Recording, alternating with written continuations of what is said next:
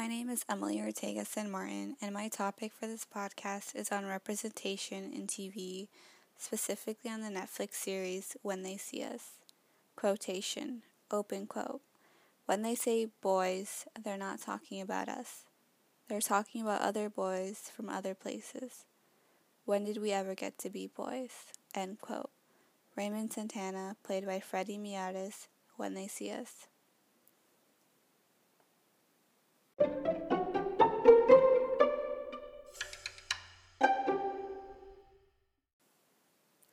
A brief summary. When They See Us is a 2019 Netflix series directed by Ava DuVernay based off of the real-life 1989 Central Park jogger case.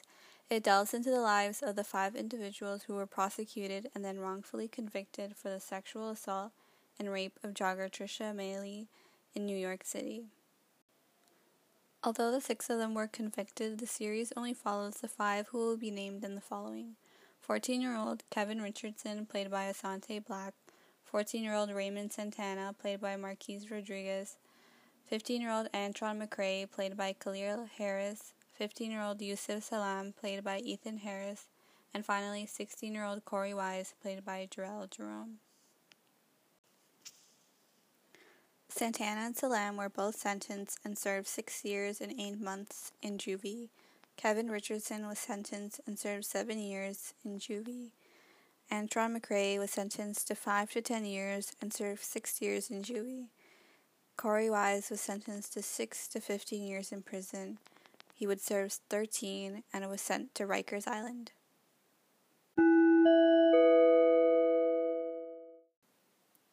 So delving right into the first topic, media and its depiction of minorities.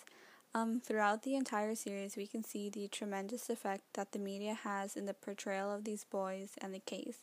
It demonstrates the role that the media outlets had on depicting them as grown men, criminals, and other slander that was most notably used before the trial, but also during it. These depictions regurgitated the stereotypical archetypes often associated with minority groups in America, specifically Hispanic and African American communities, and even more so their men, which are more often incarcerated here than any other group. The idea that these communities are equated to criminals was a common thought throughout the decade, although it still exists today, and created a stigma between inner-city kids like the boys in the series and middle-class Wall Street communities. Due to this, they were often subjugated to racialized language and were dubbed drug dealers, rapists, monsters, often associating inner-city youth as grown adults like they did during the case. By doing this, it made it easier to accuse, blame, and humiliate them without worrying about the perceptions of innocence, as we see with other non-minorities who have committed crimes.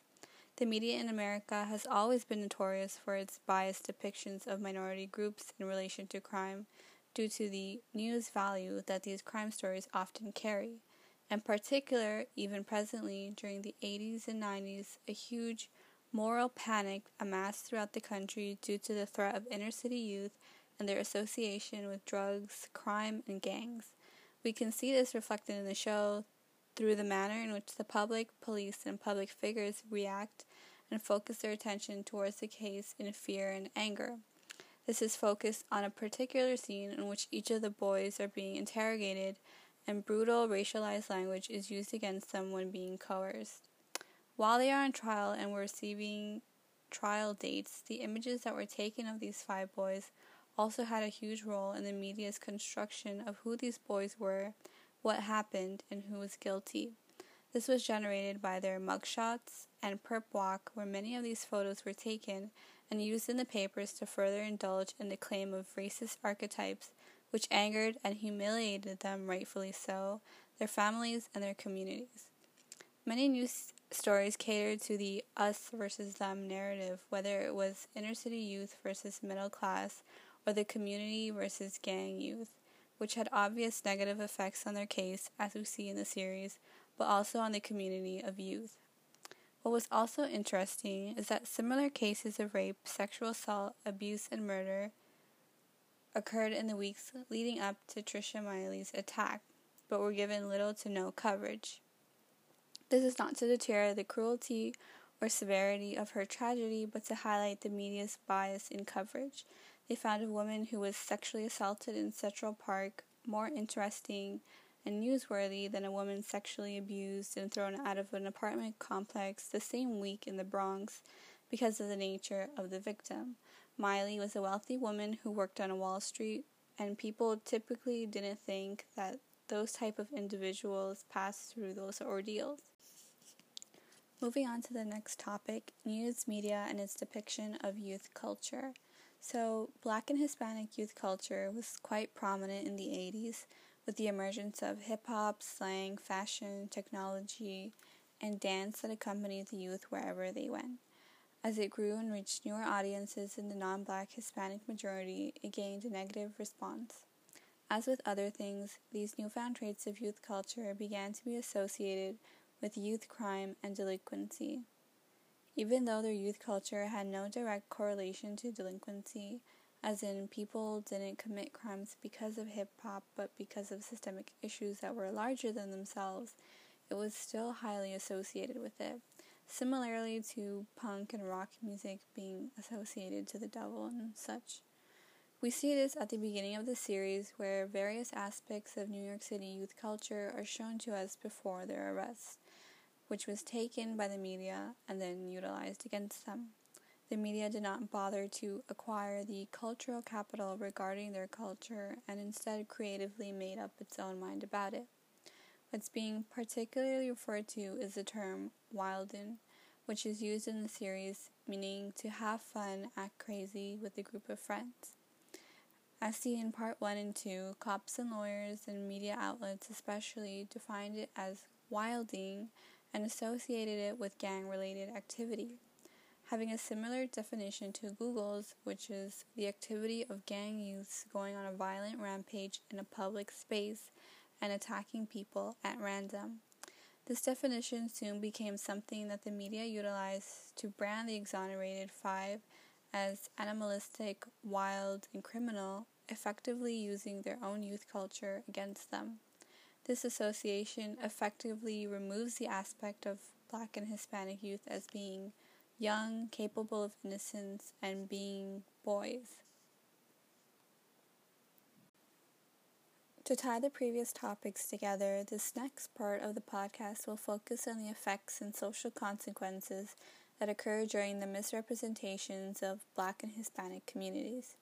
So, I believe misrepresentation occurs when the people in power or in a dominant social structure utilize bias, stereotypes, archetypal notions, and attempt to portray them as real and as a consensus of society, meaning essentially what society believes in as a whole. Media depictions of Black and Hispanic minorities really reflected and regurgitated the beliefs and sort of dictated the perspective of how society, at least in New York City, should view not only these boys but also all Black and Hispanic kids. This image was effective, so much so that the overseeing prosecutor, Linda Fairstein, demanded, as seen in the series, that all Black and Hispanic kids who were in Central Park be taken in and interrogated. So she was basically racial profiling everyone there. In the series, the effects are immediate for the exonerated five. Anger and major backlash ensues from the public as a response to the media's portrayal before the trial is even set, fueling the us versus them mindset and consequently hurting their prospects of remaining innocent in the eyes of the public and, most importantly, the law.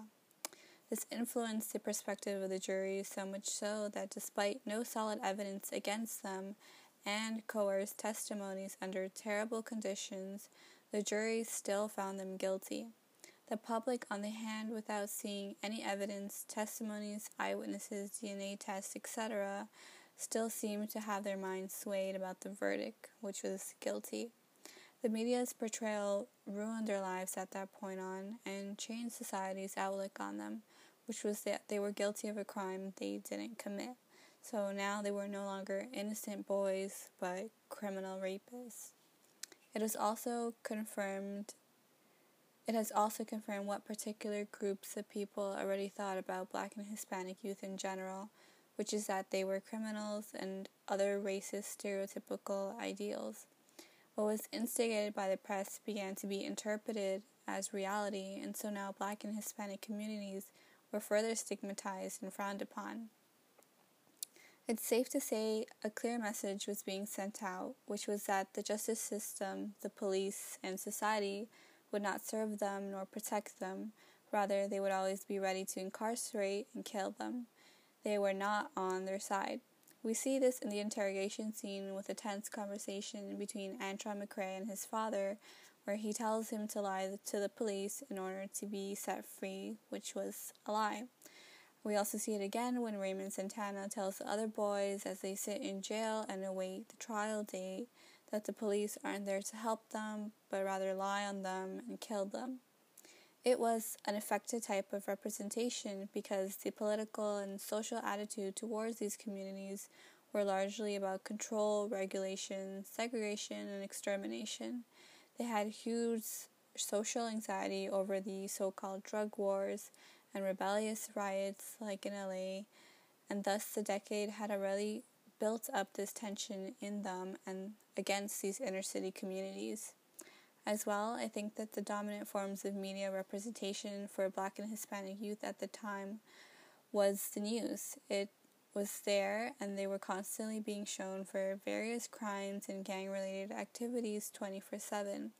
And this representation not only negatively reflected them in communities where they are minorities, but also the individuals who live and are constantly exposed to it. So constantly seeing people who look like you and being represented in that way would have a negative effect on kids growing up in that city. And it sort of ties into the idea or theory made by F.R. Leavis, in which the consumption of certain media and images directly correlates with the social effect which reflects it. So moving on to the second last topic, the question I decided to ask myself was, who holds the power of representation? So in the series, we see again and again that the exonerated five and their families are often left powerless in the face of the media. Their images taken from them, interpreted in whichever form benefits the pre-existing structures of power and society's preconceptions, and utilizes this to maintain the news value in their stories. It also reconfirms their bias about inner city communities and fits into the narrative that they were pushing, further swaying the public into moral panic. In the series, we see that Wall Street type individuals like Donald Trump and individuals who can afford to maintain negative images of certain minority groups do so. Donald Trump took out an ad in a couple of newspapers pleading for the death penalty before the trial had even started. And this sadly can steer communities away from progress and understanding. Instead, by preserving the relations of power that are pre-existing, they are able to benefit financially and socially and implement their ideologies and interests. And this is referring to these Wall Street individuals and also media companies. We can also see in the series that news sites were not interested with the actual truth of the crime, but rather interested in stirring up stories that were brutal and attention-worthy in order to draw interest and make more money, which is why few question the lack of evidence, the cruel treatment of officers, the forced testimonies, or anything that would have clearly led to questions about the validity of who was being prosecuted.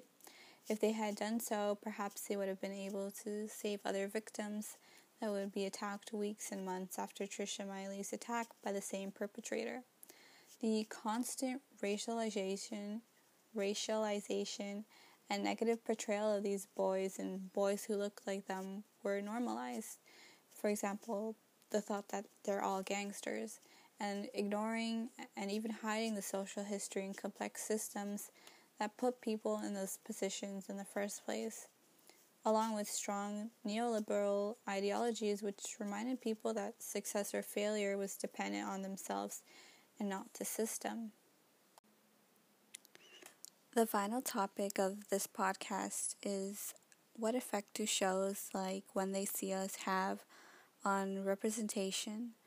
I think shows like When They See Us sort of counteract the negative stereotypes that have been placed on the Exonerated Five and individuals in the Black and Hispanic community.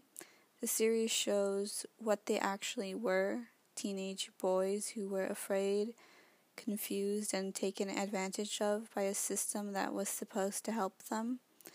The series effectively did what most outlets did not do at that time and even recently, which is to tell the truth, the reality of the situation, rather than take it at its face value.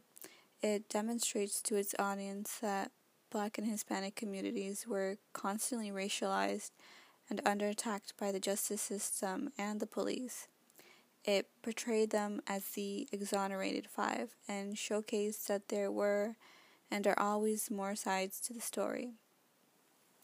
As well, that it shows that individuals like them are capable of being innocent, of being non-criminal or violent, and they showcase their humanity, which was taken from them as kids, and thus represented not only the Exonerated Five, but every other member of the Black and Hispanic community. I think it also aids in representing these inner city communities in a different light, especially poorer neighborhoods like the Bronx and Harlem, where people there are capable of having success, of overcoming boundaries and hardships, and obtaining things like good education and jobs, which were often against expectations in the 80s. Through the series, the portrayal of the Exonerated Five allows them to be able to retake that power and tell their stories accurately without the news media, something that has been occurring for decades and has continued to occur in these communities. It also served as a visual representation. The cast was diverse in representing Black and Hispanic families and what it was like to be living in a poor neighborhood with little protection and still try to be a teenager and be a part of a community, showing what it meant to be Black and Hispanic in America in 1989, tossing aside preconceptions and notions of what other people may have thought. It also serves as a warning about taking in the media at its face value and having a sort of mob mentality, because that's essentially what pushed this thing into play the most. Thank you for listening to my podcast and have an amazing day.